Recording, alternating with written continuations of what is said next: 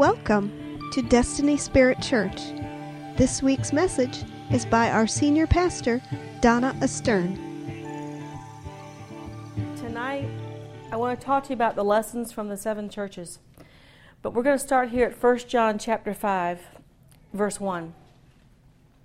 Whoever believes that Jesus is the Christ is born of God, and whoever loves the Father loves the child born of him. By this we know that we love the children of God, when we love God and observe His commandments. For this is the love of God, that we keep His commandments, and His commandments are not burdensome. For whatever is born of God overcomes the world, and this is the victory that has overcome the world, our faith. Who is the one who overcomes the world? But he who believes that Jesus is the Son of God. The scripture is real clear that whoever is born of God overcomes the world. That when we have been born again, we have been made in the image of God as a world-class overcomer. This is how God sees us, not as losers, not as defeated people, but as people who rise to the challenge and who overcome. And it says here, how do we do this? By our faith. It's through faith that we overcome the world and every challenge that faces us. The word overcome means to conquer, it means to prevail, and it means to get the victory. I believe that Christians should be victorious. They should not be beat down and beat up. They should not be, kicked to the curb and crying in their beer or whatever. They should be victorious, Should be rising up and be strong and victorious. But you know what? Every now and then we go through some challenges of life, and it makes it, a little more of a challenge. And sometimes we forget that we've been created to be more than conquerors, the Bible says. That we have been given the ability on the inside to overcome every challenge of life. Every one. And so now I want us to go over to the book of Revelation. We're going to spend quite a bit of time in Revelation. We're going to start with chapter 2. Just a few pages over. Who is the one that overcomes but the one that believes that Jesus Christ is the Son of God? Believers are intended to be overcomers. If everybody else around you is falling apart, you and I are intended to stand and to prevail and to get the victory. We want to look at the message to the seven churches here in Revelation 2. This is from the revelation that John had, the vision of Jesus Christ. The revelation of Jesus Christ is a proper name of the book, actually. And as he had this encounter with the Lord, and the Lord spoke to him and gave him messages to pass on to the seven churches. And he said, to the church at Ephesus, write. To the church at Sardis, write. He had a specific message that was tailored to each individual church. I believe that when we have traveling people, traveling ministers come in to minister, they need to have a tailor-made message for the people who are there, right? And Jesus did not preach the same message to each one of the seven churches. Each one of them was in a unique situation. It's like every one of us right now are facing some unique situations. But as a church, there will be things that all of us are encountering at the same time. As a people in a city, for example, we'll all be dealing with some of the same issues at the same time. So I want us to look at what did Jesus say to these churches and what lessons can we learn from this. In Revelation 2, starting with verse 2, he's talking to the church at Ephesus. He says, I know your deeds and your toil and your perseverance, and that you cannot tolerate evil men. And you put to the test those who call themselves apostles, and they are not, but you found them to be false. And you have perseverance and have endured for my name's sake and have not grown weary. That's a lot of good things, right? That's a lot of good things they've been done. This church has been working hard. They have been very strong in knowing who was sent from God and who was not. They were being very diligent, very aggressive. But he says, verse 4, I have this against you, that you have left your first love. How many of you know that we can all get so busy in doing good works, we can get busy in serving, in ministry, things like that, to where we forget the Lord that we're ministering to. This is a very common trap that people fall into. It's where we're all busy about the ministry, but no time for the Lord of the ministry. All busy with our responsibilities, but our devotional life is shot. When it comes down to it, we've got to put first things first. And Jesus commended for all the things that they had done. He says, but I've got one problem with you. You've left your first love. When we were first born again, when we first came into the Christian life, we had an encounter. We wanted to live for God. Tonight we sang that. I will live for you. I will live for you. Well, guess what? Life happens and people get busy. And other things start crowding in, and many times we wind up moving away from our first love. On the surface, it looks really good because, man, we're busy. On the surface, we got it together. But in the quiet places of our lives, that's where the breakdown can come. And so Jesus, it's interesting to me that Jesus, He tells them the truth about their situation. How do you think we'd all benefit if we hear a lot more truth about what's going on? Do you know that you and I need to tell ourselves the truth? That oftentimes we have believed things, that we have been deceiving our own selves. We've not told ourselves the truth. And so Jesus, telling the church, He says, okay, you've got this good thing going for you, that good thing going for you, but there's this one thing that He's putting His finger on that's got to be changed. Look what He says there in verse 7. He who has an ear, let him hear what the Spirit says to the churches. To him who overcomes, I will grant to eat of the tree of life, which is in the paradise of God. The Ephesus church needed to overcome workaholism. They needed to overcome legalism and cooled love. They're working so hard. They're being so strict and so tight about to make sure we've got the right doctrine and we've got the right apostles and we don't tolerate false apostles and we persevere and we don't quit. But they forgot their first love. You know what Jesus said to them? He said, to him who overcomes. To him who overcomes. So what are they having to overcome? The lack of love. The challenge wasn't in the perseverance. They had overcome that challenge. The challenge wasn't the false apostles. They had overcome that challenge.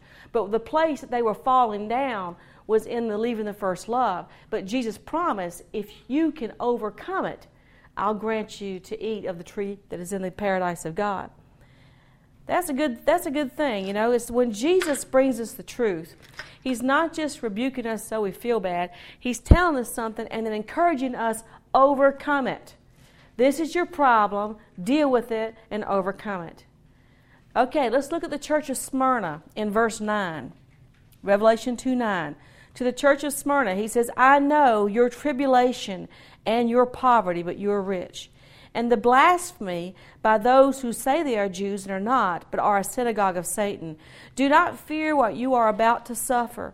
Behold, the devil is about to cast some of you into prison, so that you will be tested, and you will have tribulation for 10 days. Be faithful unto death, and I will give you the crown of life. You don't hear many prophecies like that these days, do you? Somebody tell you, I'm sorry to tell you, but you're in for a rough stretch of road. You're in for some rough times. All we like to hear is, things are going to be wonderful, no challenges, no problems. It's all going to be just hunky-dory. But Jesus tells His church, you guys are about to have some rough times in front of you, to the point to where some of you are going to be thrown into prison. He says, and not only did they have the trouble of opposition and hard times, but they had poverty too. You add it on. It's not enough that you've got trouble from other people and going to prison, but now having trouble getting your bills made. You know what? And what does He say? He says, be faithful unto death. Even if this thing kills you, decide you're going to be faithful anyway. Folks, that's an attitude of perseverance that we've got to have. That if this thing kills us, we're not bailing when it gets hard. We're not bailing when we go through some tough times. The church here at Smyrna had to be encouraged. Jesus is completely aware of every challenge that the church at Smyrna was facing. He says, I know your tribulation. I know your poverty. I know how hard it is, and it's going to get worse. But your challenge is to be faithful. They needed to overcome. What does it say in verse 11? He who has an ear, let him hear what the Spirit says to the churches. He who overcomes will not be hurt by the second death. Even if these people were to lose their natural life, being faithful, He says, then you won't lose in the second death. You won't lose your eternal life. The church at Smyrna, He's told them, you guys overcome. Folks, sometimes overcoming doesn't mean that the persecution stops. Some of these people overcame and died. You know, sometimes we don't understand overcoming is an attitude of heart. It doesn't necessarily mean that everything in your life circumstances has turned around and worked out great for you. But you can go through it, you can face hard times and opposition, and you can do it whining and complaining, or you can decide to be faithful unto Christ and just hang in there. And that's the challenge. And what did Jesus say? He said, if you will overcome. So what are they having to overcome? Hard times and poverty. Opposition. Hard times. How many times have we seen Christians who claim to love God as long as everything's going great in their lives, but once hard times come, troubles come, then all of a sudden they're mad at God, God can't be trusted, I'm out of here. Unfortunately, that's going to happen more and more. Jesus said in the last days the love of many would grow cold. And you know what? Why does people's love grow cold? Because they had expectations. They thought that God was going to do something for them, and it didn't happen.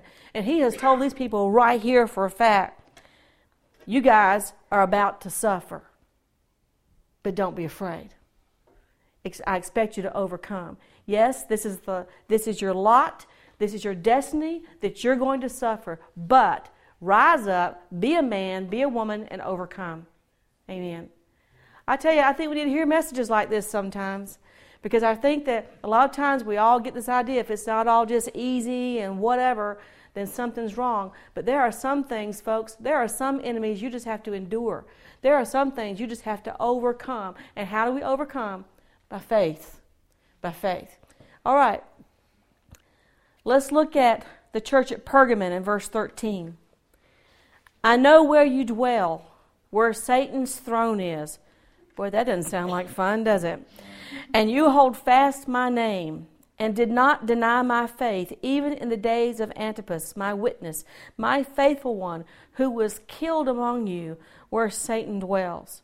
But I have a few things against you, because you have there some who hold the teaching of Balaam, who kept teaching Balak to put a stumbling block before the sons of Israel, to eat things sacrificed to idols, and to commit acts of immorality.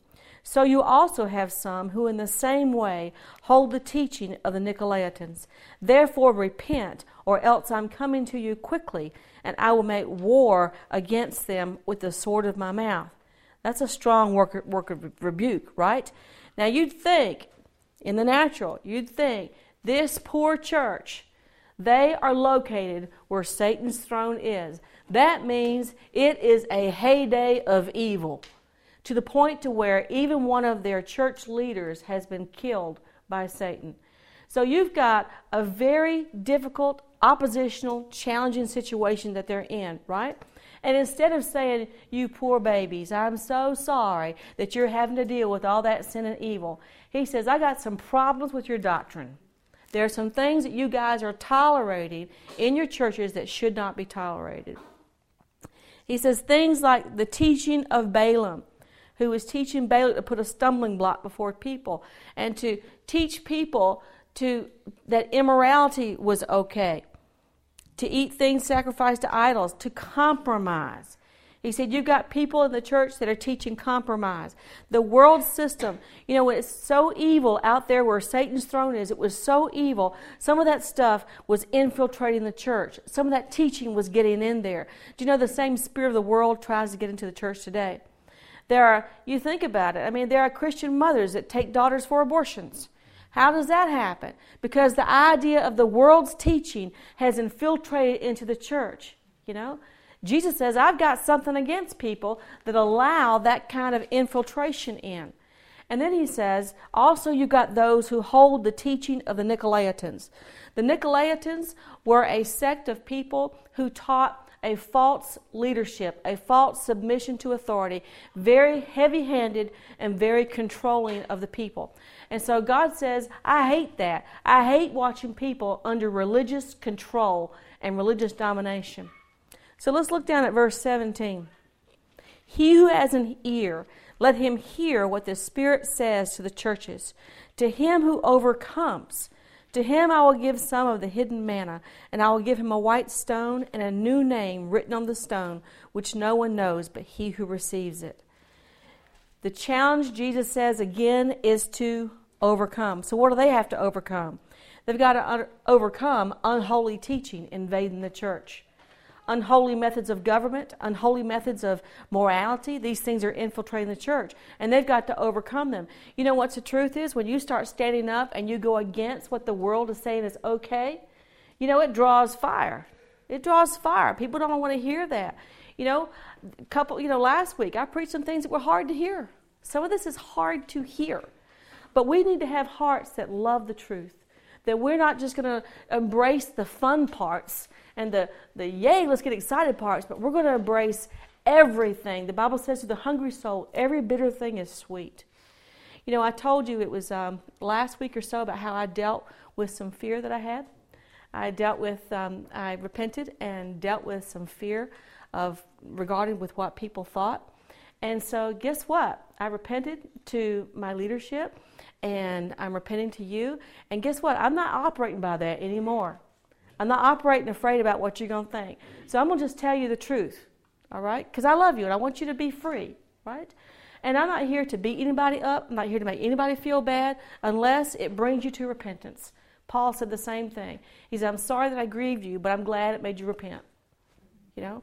So that's okay. Because you know what? Sometimes we just need somebody to love us enough to tell us the truth of what's going on. Because we don't like to always see the truth about ourselves, okay?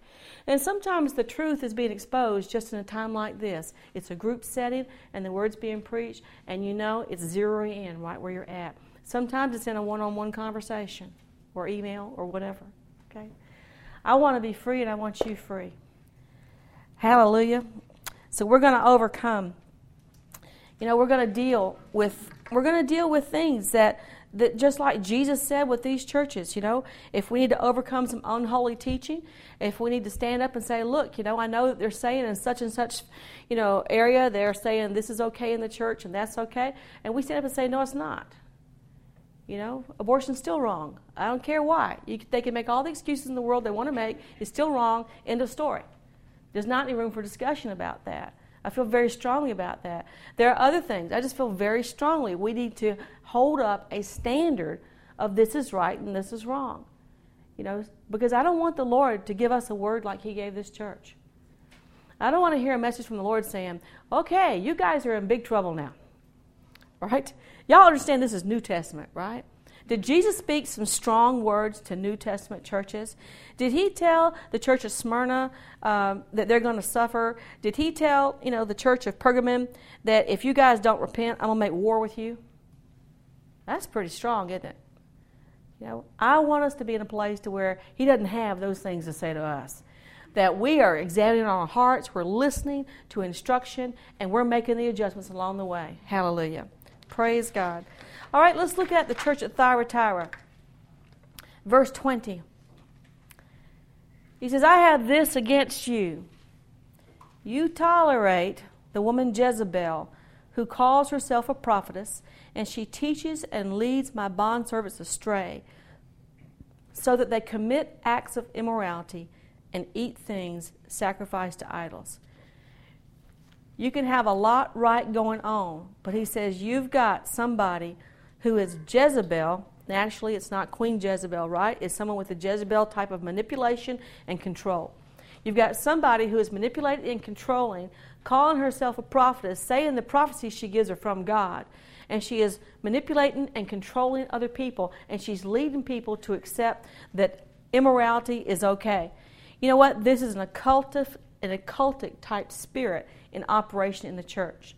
You know, spirits of witchcraft like to get in churches. They like to get in there and try to manipulate and to control and say, thus saith the Lord. In Revelation 2:26, Jesus says, He who overcomes and who keeps my deeds until the end, to him will I give authority over the nations. So what does Jesus tell the church at Thyatira? You guys have to overcome. Even though every church has had different circumstances and he's got different things to say, the end message to every church is no matter what you're in right now, the exhortation from the Lord is to overcome. Not let this thing keep you down, not let this thing win over you, but the word from the Lord is to overcome. And so what does the church at Thyatira have to overcome? They have to overcome occultism and immorality. Occultism and immorality. You know, that's going to be painful. I've told you before, people don't like it when they say, thus saith the Lord, and you go, no, it's not God. They get upset over things like that. People get upset when you tell them it's not okay to live together with your boyfriend before you get married. They get upset over things like that. But you know what? We've got to stand up and say this is what is right. Okay? Hallelujah. Let's look at the church of Sardis. Revelation 3, verse 1. To the angel of the church of Sardis write, he who has the 7 spirits of God and the 7 stars says this, I know your deeds. You have a name that you're alive, but you're dead. Wake up and strengthen the things that remain, which are about to die, for I have not found your deeds completed in the sight of my God. What's wrong with the church at Sardis? They're doing all the religious things, but it's dead. There's no movement of the Spirit of God. There's no life. There's no revelation. He says, oh yeah, you guys look fine on the surface, but you are dead. Now, we don't like dead churches. We don't want to be a part of a dead church. You know what? Jesus doesn't like them either. They either need to resurrect, get revived, or they need to go away. And what does he tell in verse 2? You need to wake up. He says, you just need to wake up. You know what? People who are in a dead church who are caught in that, they think they're doing the religious thing. They think things are fine because, you know, it's the same old predictable, you know, whatever. And Jesus says it's dead and you got to wake up. Look at it. He says in verse 5, he who overcomes will thus be clothed in white garments, and I will not erase his name from the book of life, and I will confess his name before my Father and before his angels.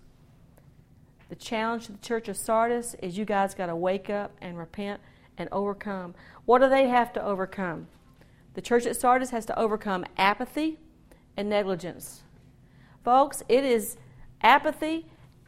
You can be in a live church and you can be dead if you've got an apathetic attitude, negligent towards the things of God. You know what? We don't want to have the name of being alive as Christian, being little anointed one, and actually our life not produce any kind of life at all. Let it just kind of be dead works there. Amen? So the church at Sardis, they've got to overcome being dead. They've got to overcome apathy and negligence. Philadelphia, look at verse 8. The church at Philadelphia, he says, I know your deeds. Behold, I have put before you an open door, which no one can shut, because you have a little power, and have kept my word, and have not denied my name. In verse 11, I am coming quickly. Hold fast to what you have, so that no one will take your crown. Okay, what's going on with the church at Philadelphia? The church at Philadelphia has got a little power. They are barely squeaking by. This is not your big, powerful, mega, shake the world up church. This is a church that is giving it their best effort, but they are barely getting there. You know what? When you have a little power, how do you feel? You feel weak. You feel inadequate. And what does Jesus exhort this church with little power? Hang on to what you got. Hang on to what you've got. You got a little bit of something good going on. Hang on to what you've got. Folks, you might feel inadequate and weak. You might feel like I don't have a whole lot of strength, a whole lot of understanding. I don't have a whole lot of passion. I don't have a whole lot of anything. But Jesus says to you, hold on to what you got, though. Don't let go of what you got. And then he says in verse 12, he who overcomes, I will make him a pillar in the temple of my God, and he will not go out from it any more. I will write on him the name of my God and the name of the city of my God, the New Jerusalem, which comes down out of heaven from my God, and my new name. The church at Philadelphia needed to overcome weakness and inadequacies, and they needed to not lose the ground that they had gained. Sometimes people get discouraged when they've been serving the Lord and they feel like, I've only made so much progress. I still get hung up. I still have problems. I still, I'm not seeing the victory that I expected to see in my life at this time. And sometimes you can feel like, I'm just not very good at this. I'm just not a very good spiritual person. This is just really not my thing. And Jesus says, overcome. His word to you is also overcome. Hold on to what you've got and win. Now let's look at Laodicea, verse 15. He says, I know your deeds, that you are neither cold nor hot. I wish that you were cold or hot. So because you are lukewarm and neither hot nor cold, I will spit you out of my mouth. Because you say, I'm rich and have become wealthy and have need of nothing, you do not know that you are wretched and miserable and poor and blind and naked. Lukewarm. You know, I like hot tea and I like iced tea. Lukewarm tea leaves something to be desired, doesn't it? Right? Maybe you like hot chocolate milk, cold chocolate milk. Lukewarm, not so much, right?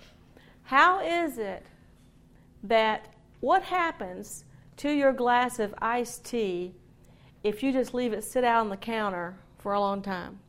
What's going to happen to it? The temperature is going to change, isn't it?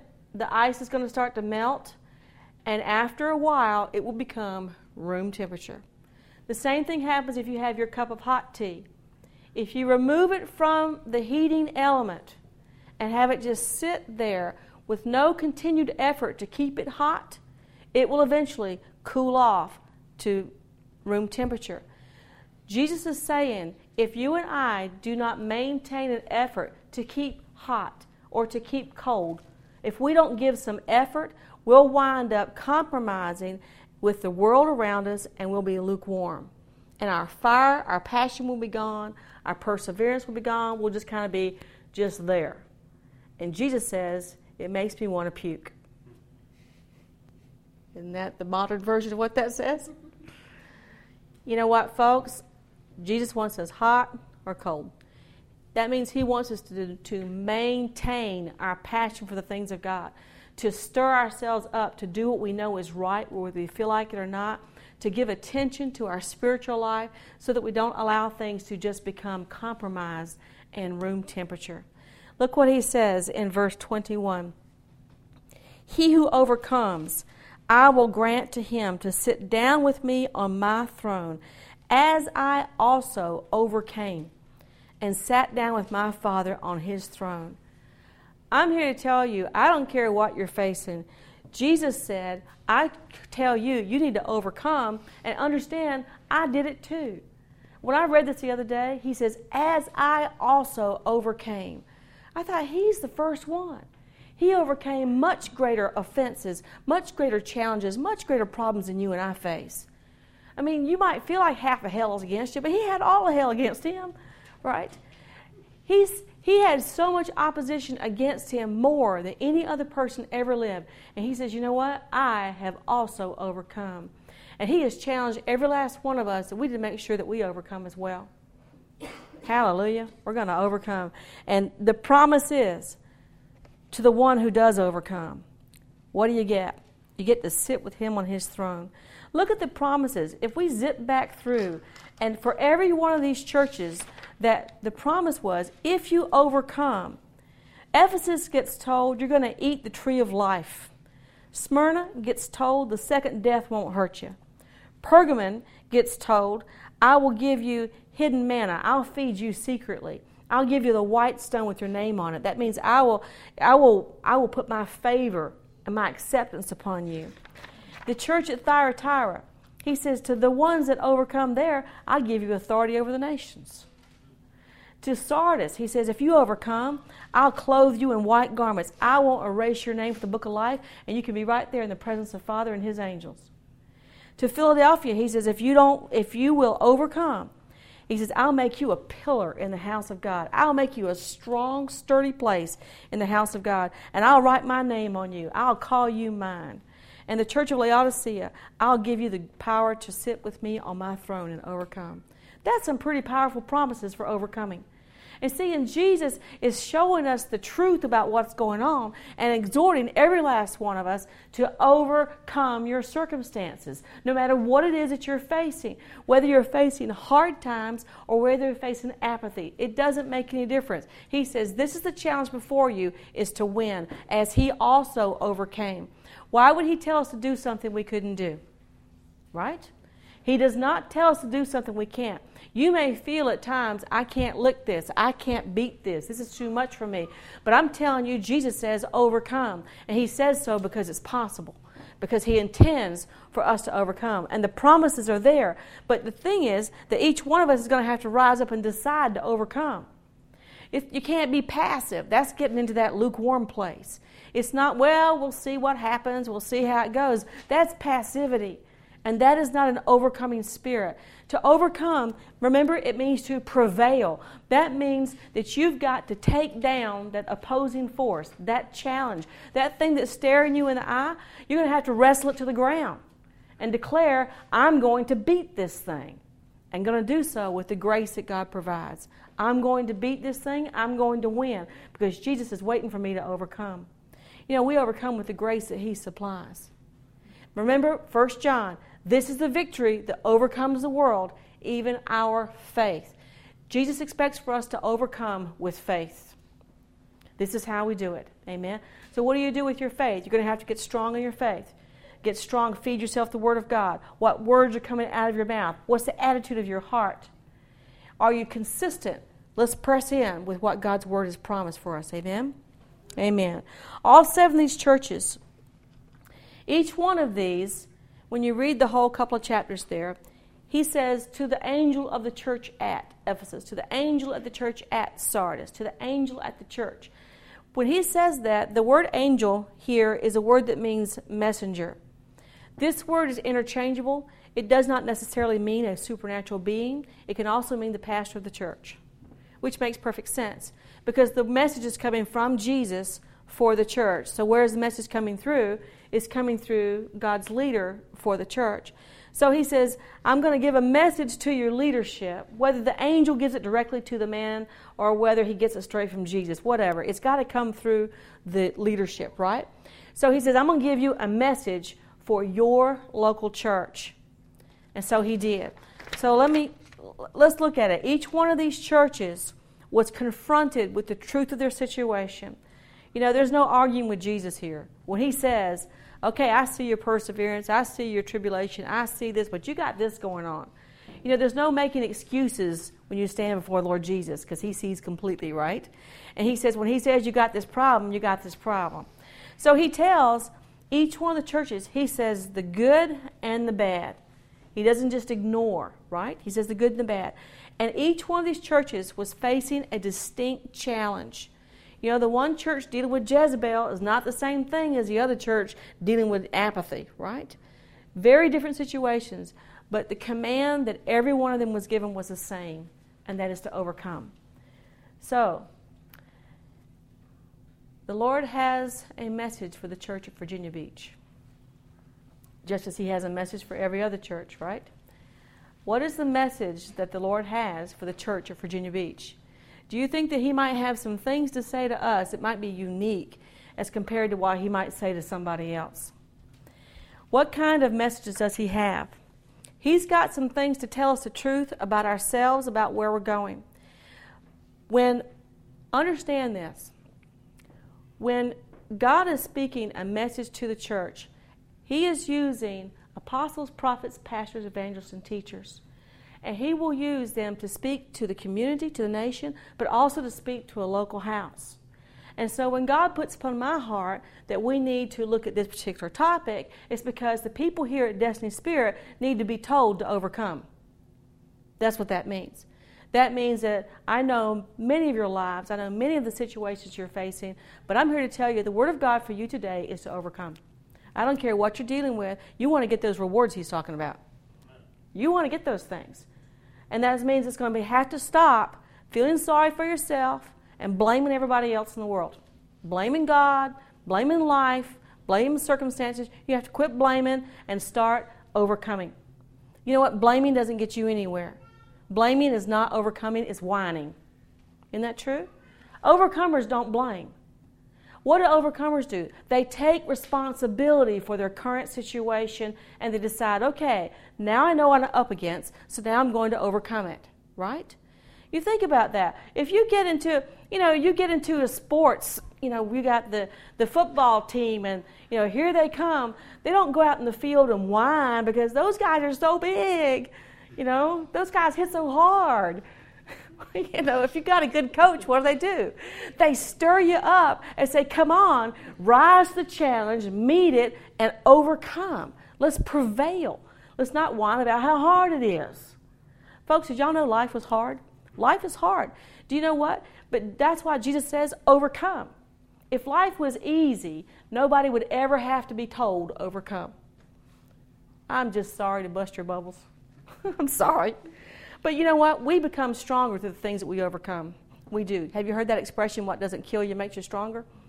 Well, some of us, how many of y'all almost felt like you just about died? I have been through some challenges and they were tough. But you know what? God doesn't get any glory if I whine, complain, feel sorry for myself. There's no glory in that. Where does God get glory? When we endure even to death. When we do the right thing, whether it's comfortable or not. And we determine to walk in faith and not walk in fear. Hallelujah. The promises that the Lord Jesus made here to these churches are to the ones who face their challenges and overcome them. Do you know that there are some promises that you and I will never receive if we don't decide to overcome?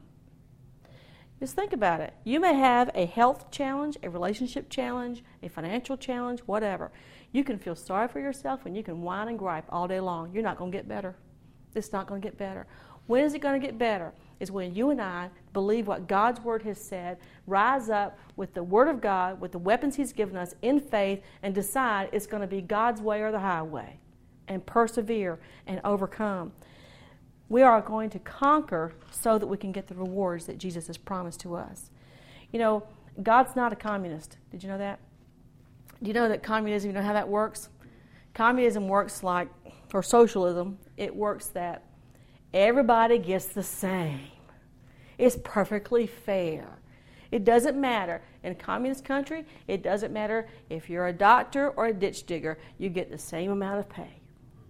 That's why in communist countries there is no incentive to do anything more because you get paid the same whether you work hard or whether you don't work hard. So communism does not work in society. Those societies fall apart. God is not a communist. He rewards according to who is overcome.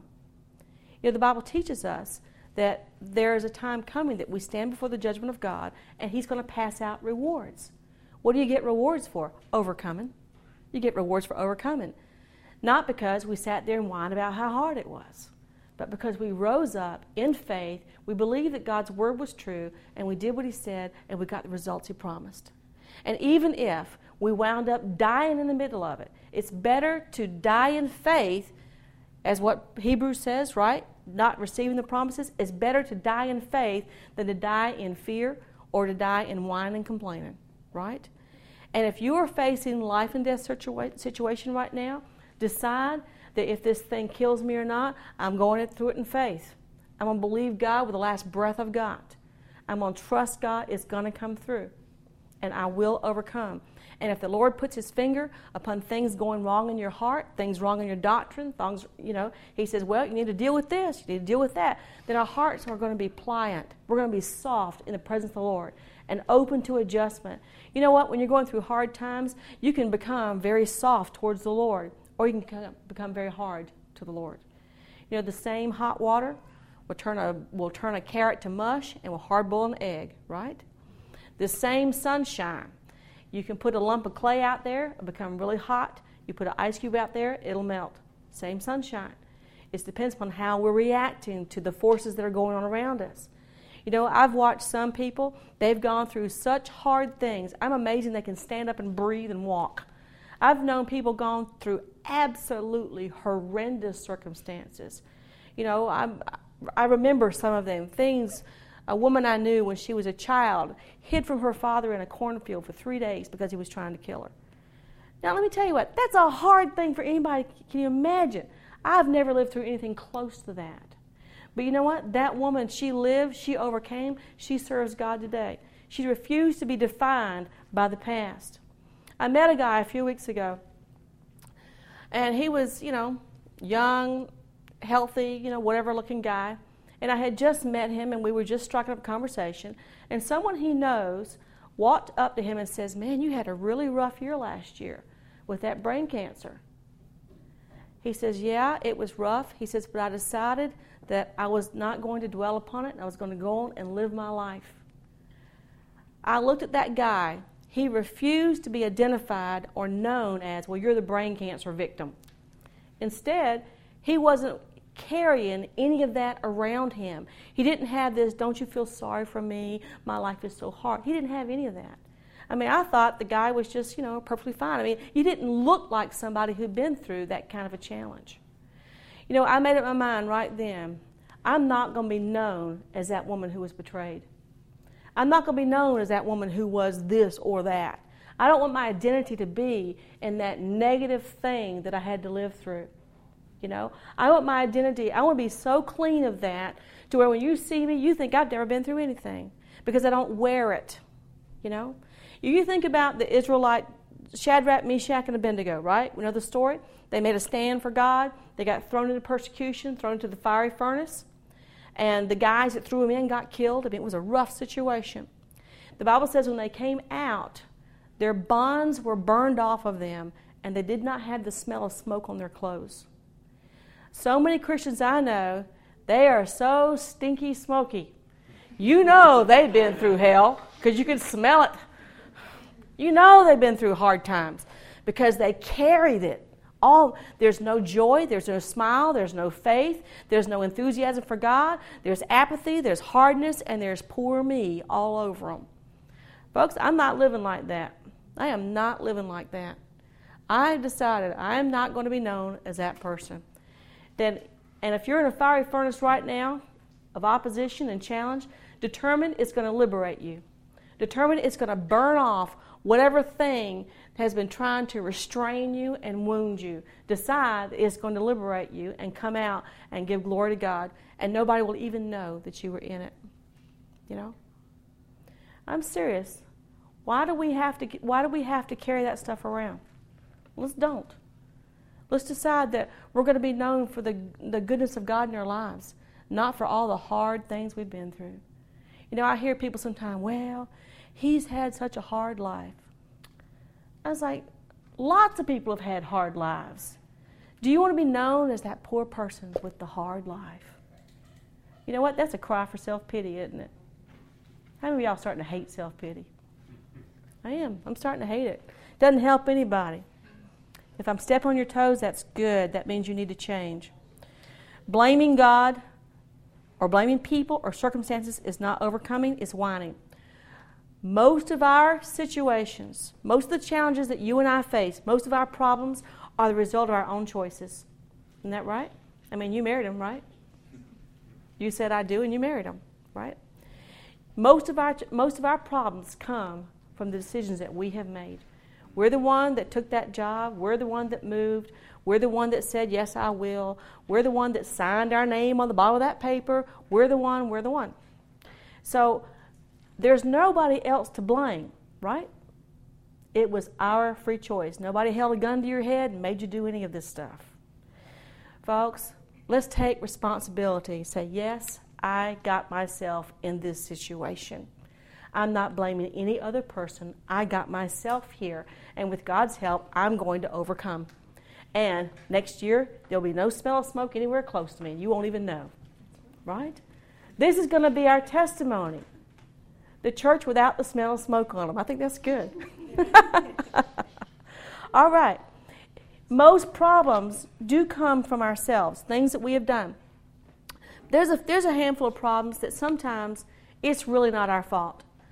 There are things, it's just not your fault. For one thing, maybe you were born into a situation. Maybe you inherited some stuff, Or so you were, the people that died and the Twin Towers on 9/11, and the things their families went through, that was not their fault. That was something else that happened to them outside. But, even if your current problems are not your fault, you still don't get to whine about them. You still get to overcome them. How are we going to do that? Is we're going to take responsibility. You know what? Those people, their family members died at 9/11. There was nothing they could do to change that. So all they could do was decide to move forward with life now. Sometimes, folks, the hand that life deals you and me is not fun and it's not fair. But you know what? Instead of sitting there whining about these lousy cards you've got, why don't we just play them to the best of our ability? How many of y'all done that? You played cards, you played Scrabble. We would play Scrabble, and you draw the letters. And it's Old MacDonald's Farm, E-I-E-I-O, right? I've done that. And I go, these lousy letters. I'll never be able to win when I keep drawing letters like E-I-E-I-O, you know. But it's the same thing. You're playing cards with your friends, and you've just got nothing. I mean, you've got nothing here. So what are you going to do? Well, we usually do whine about it. Oh, lousy letters, lousy cards. We do whine about it. But in life, come on, in life, sometimes you get dealt a bad hand. Sometimes you don't get what you expect. Do you know, in the last few weeks, numerous people have said to me, my life did not turn out the way I expected. This is not how I thought my life was going to be. And there's bitterness that's coming up. Folks, there's a lot of things in my life are not the way I thought they were going to be either. But you know what? It doesn't matter. The thing is, you play the cards you're dealt, and you overcome them with the grace and with the faith that God provides for us. Amen? Because you know what? Even if you're not responsible for this situation, you are responsible to deal with it. Right? Even if you're not responsible. For example, if you were born with, let's say you were born with some kind of a inherited family disease, some kind of condition. All right? It's not your fault you were born with it, but you have responsibility to take measures to deal with it. Right? No matter what that means, you've got something that you've got to do about it.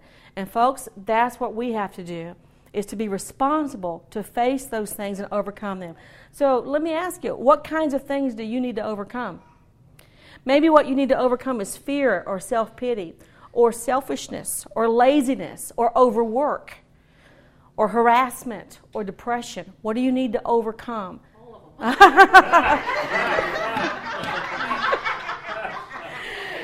Well, in Jesus' name, I believe you could do it. Because the word of the Lord to you is overcome. That's the word of the Lord. It's overcome, all right? Maybe that you struggle with the lust of the flesh, the lust of the eyes, and the pride of life. You know, from 1 John 2:16, what is the lust of the flesh? That's sensual desire to struggle with. What about lust of the eyes? I want more. I want a better house. I need that new computer. I need that new car. More. It's the lust of things. Or the pride of life. I need a title. I need an honor. I need to know the big shots at my company or the big shots in the church. There's that wanting to rub shoulders and a desire for prestige. That's the pride of life. So maybe that's something that you've got to struggle with. How we overcome? Let's look at Revelation 12, verse 10. We know we overcome by faith. But whatever challenges that we're facing, since Jesus expects us to overcome, let's understand also He has made a way for us to do so. In Revelation 12, verse 10, then I heard a loud voice in heaven saying, now the salvation and the power and the kingdom of our God and the authority of His Christ have come.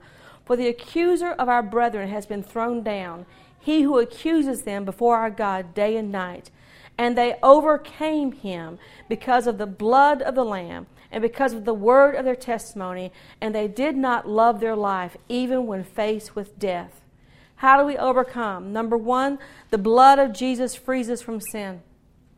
We overcome, we get the victory over our own sin, our temptation to feel sorry for ourselves, our temptation to quit and to give up, our temptation to rail back, our temptation to just not do the right thing. The blood of Jesus will cleanse us from all sin. And then the second part of how we overcome, our words release faith. Your words are to be creating your future.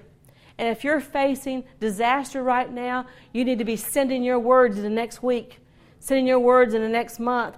And instead of saying it's going to be more of the same, we are to overcome with overcoming faith-filled words. You see, as long as you keep saying how bad it is now, that's what you're going to keep getting. As long as you say things like, well, every time I do this, this bad thing happens, or every time I try, this bad thing. Folks, you're projected into your future. Let's change that and begin to speak words of faith. You know, Jesus requires you to speak words of faith when it looks like disaster. It doesn't, you know, lots of times words of faith is absolutely raw faith. The only reason you're saying it is because Jesus said. You don't have any evidence, nobody supports you, and most of the time nobody believes you. So you just got to go out there yourself. I want to overcome by the blood of the Lamb and the word of my testimony. My testimony is that I am an overcomer. My testimony is I'm not easily offended. My testimony is bitterness has no place in me. My testimony is I am not controlled by fear of what people think. You know, this is my testimony.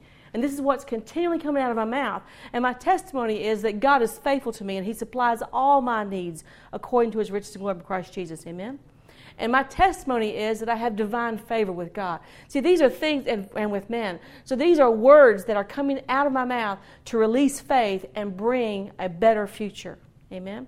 And if I wind up dying before those things manifest, then they'll go to my children. I'll leave it here on the earth for those who follow me. I'll leave a legacy of words. Amen? So even if, I'm here to tell you, even if you can't win personally and you die, you still make sure you've created something for those who follow you. Amen? I mean, it's about generations anyway, right? Boy, this stuff stirs me up. Amen. What's the third part of overcoming? Refusing to compromise our position. That's not loving your life even when faced with death. That's refusing to compromise. Refusing to compromise. You know what? I love you no matter how rotten you act. You know? I'm not going to compromise. I love you. It's my decision, and you can't change it. Right. There's nothing you can do about it because I've made up my mind. You know? Aren't you glad God feels that way about you? He's made up your mind to love you no matter. Hallelujah. So, we're refusing to compromise. We're not going to compromise our position of faith, even if it gets uncomfortable, even if it gets tight, even if everybody around you says, you're stupid, it's not working. We're not going to compromise. Even to the point of, why don't you just give up, like Job's wife told him? Life is so hard. Boy, you lost all the kids, you lost all the business, you got disease in your body, you lost all your friends. And what did his wife tell him? Why don't you just curse God and die? You know what? That temptation comes. When you feel like that you're losing on a massive scale, the temptation comes, why don't you just curse God and die? Folks, that's a lie of the enemy. That's not a plan for success. Refusing to compromise is refusing to curse God and die, which is what Job did. He said, though he slay me, yet will I trust him. He says, I'm not going to back off. Even if I don't have any evidence in my life right now, I'm not going to curse God. I'm not going to come against his character. Because, see, there was something, he knew there was something else going on that he didn't, beyond what he could physically see. He knew there had to be something more. He says, I know some things about God. You know, God is either a God of love or He's not. He's either totally righteous and just or He's not. And the thing is that the enemy comes in and tries to make us think that He's not just, that He's not love, that He's not right. And consequently, God gets blamed for a lot of junk that's not His fault. God gets blamed for stuff that's our own doing. Isn't that true? I mean, you know, you go out there and you spend all your money and the credit card bill comes in. Oh, God, oh, God, oh, God. Well, who spent the money? Wasn't God? Right? Right? You know? Okay. I hope y'all are learning and this is helping you. I can be nice other weeks. But tonight, this is a grow you up message, okay? We're not going to compromise our position for personal comfort. Not going to curse God and die. We're going to believe God no matter. We're going to overcome because He told us to. Let's turn to 2 Peter 1, last scripture. 2 Peter 1.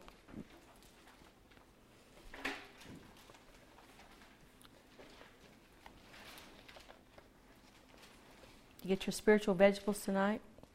Hope you like your spinach. It'll make you big and strong.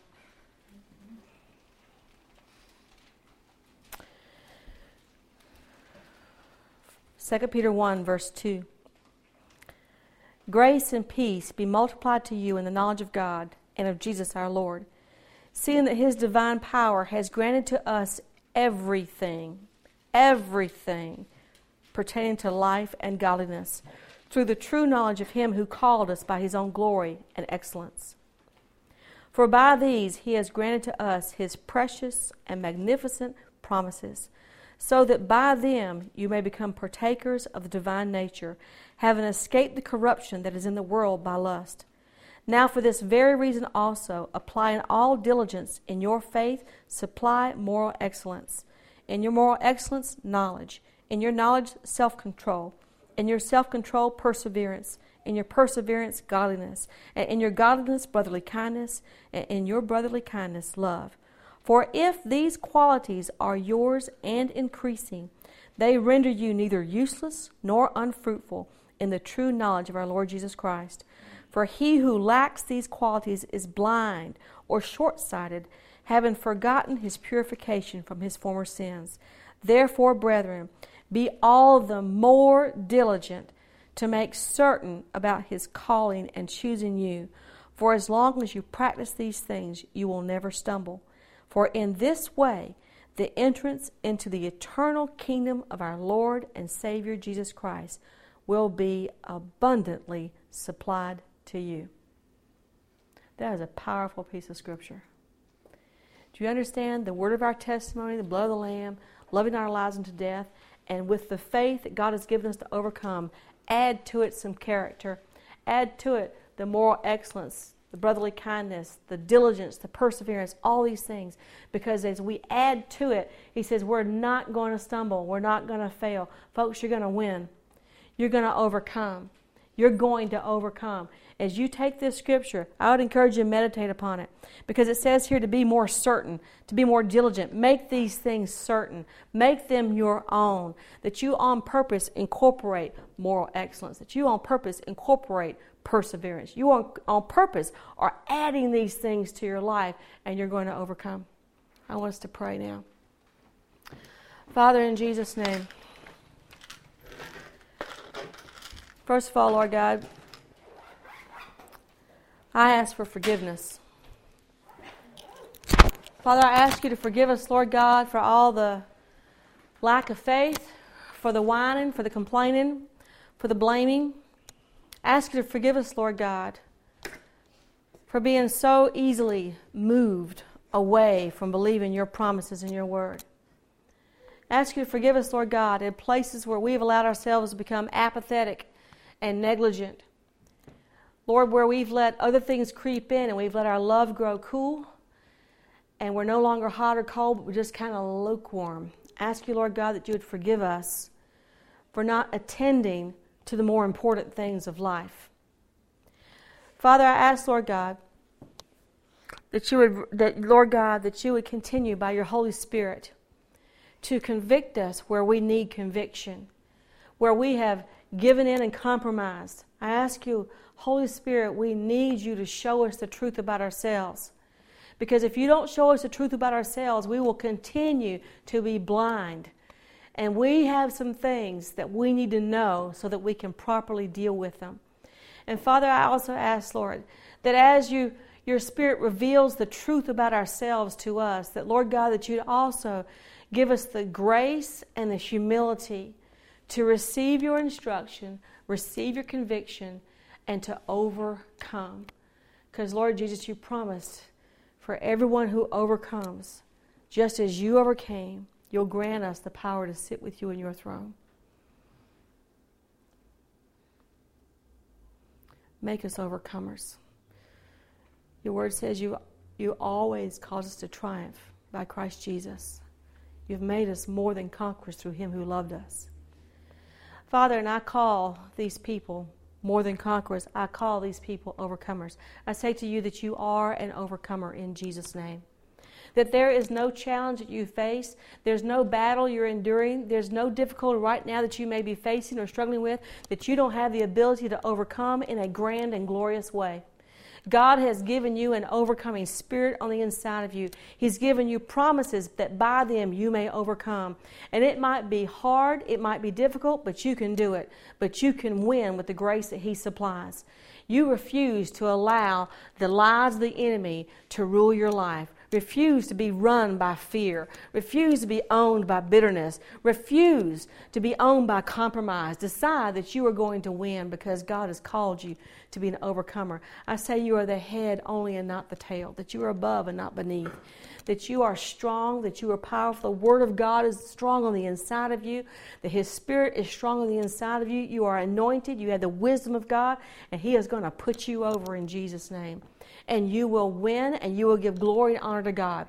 And the smell of smoke will not be on you, because your focus is not going to be on you, but it's going to be upon His kingdom and His Word and faith in Him and what He's doing in your life. And you'll forgive yourself quickly for your mistakes. You'll forgive yourself. You'll be kind to yourself as far as admitting when you repent and admit you're wrong. You'll be kind to yourself and not beat yourself over all the mistakes. But understand this, repentance brings forth good fruit. So Father God, right now we repent for beating ourselves up. We repent, Lord God, for all that self-bitterness, that self-hatred, all those unloving spirits where we've been so critical of ourselves and judgmental of ourselves. God, right now we repent for those things because those were not from you. Those were from the enemy. Holy Spirit, when you convict, you give us specifics to deal with. And Holy Spirit, we welcome your conviction. Make us whole. Make us healthy, Father. Free us, Lord God, from everything that binds us, that chains us. In the name of Jesus Christ of Nazareth. In the name of Jesus, we give you praise and thanks. Would you lift up your hands, church? Holy Spirit, come. Holy Spirit, do the adjustment within us. Holy Spirit, give us hearts, Lord, to where we receive with meekness the engrafted word which is able to save our souls. Holy Spirit, you're our comforter, you're our help, and we welcome you. You know the challenge each one of us faces. By your grace, we're overcoming. We're overcoming. Thank you, Holy Spirit. Father God, we receive your forgiveness. We confess our sin. He is faithful and just to forgive us our sins, to cleanse us from all unrighteousness. Father God, we receive forgiveness right now in Jesus' name. And Father God, I also ask you to give us divine strategies. I ask you, Lord God, that you show us, that you give us the wisdom, the understanding, the know-how to overcome every situation we're facing. Lord, give us the information, the resources, the desire, the want to, the motivation. Lord, supply that grace to us so that we can overcome with your help. Hallelujah. Thank you, Lord God. Your word says if any man lacks wisdom, let him ask of God. And so, Lord God, we ask from you. You're not going to upbraid us. You're not going to chew us out. You're not going to rebuke us. You're going to give us the wisdom that we ask for. So we thank you, Lord God, for wisdom to solve every problem. To solve every problem. To overcome every fear. To overcome every attitude. To overcome every challenge, every problem. Lord, we receive from your hand. Thank you, Lord God. You know exactly where each one of us is at. And you know exactly how to speak to us, how to get through to us, and how to bring us to a point of even humility, be able to receive your truth. So we thank you, Lord, for the work that you're doing in our lives. Be it unto us according to your word, your will, and your way. In Jesus' name. Thank you, Lord. Thank you, Lord God. Hallelujah. Hallelujah. Hallelujah. Hallelujah. In the name of Jesus, I come against every spirit of accusation that's been whispering, that's been lying, that's been accusing you to yourself, that's been accusing other people to you, that's been accusing God to you. In Jesus' name, I come against the spirit of accusation. I break your power. I command you to loose your hold upon this people. I command you to go from them quickly now in the name of Jesus. We resist, reject, and renounce the spirits of accusation. And I command you to go now in the name of Jesus Christ. Your assignment is broken. You've been found out, liar. Go from us in Jesus' name. Thank you, Lord God. Thank you, Lord God. We take authority. We take every thought into captivity to the obedience of Jesus Christ. We cast down and we no longer entertain those thoughts of accusation. We no longer choose to meditate and believe the lies of the devil. We no longer choose to meditate and believe on negative things, negative projected fears for the future, or negative thoughts about ourselves, or about God or other people. In Jesus' name, we reject all that because it's not God. It's not God, and we're not having anything to do with it. We reject it in the name of Jesus Christ. Father God, I ask you also that where the spirit of accusation has been busy, has been speaking, but Father God, I ask that by the Spirit of God that you would release your angels, Lord, to minister words of encouragement and life to us, to put us in remembrance of your word. And Lord, whether that's through supernatural beings or through human messengers, I ask you, Lord God, that you would replace all those thoughts of accusation that have come, that you replace those, Lord God, with thoughts of truth. In Jesus' name. We receive it. We receive it. And I decree in Jesus' name that we are overcomers. We overcome. Hallelujah. No weapon formed against us shall prosper in Jesus' name. Every tongue that rises against us in judgment, we condemn it and break its power in the name of Jesus Christ. It shall be unto us according as God Almighty has spoken. What He has declared shall happen. And He is faithful, and He's not a man that He should lie. And the Spirit of God will lead us into all truth, ordering our steps, and telling us the truth about ourselves. And even though we walk through the valley of the shadow of death, we will fear no evil, for you, Lord God, are with us. In Jesus' name. Amen. Thank you for joining us. For more information about Destiny Spirit Church or additional teaching CDs or training events, please visit our website at www.destinyspirit.com, or you can write to us at Destiny Spirit Church, P.O. Box 15252, Chesapeake, Virginia 23328. Thank you.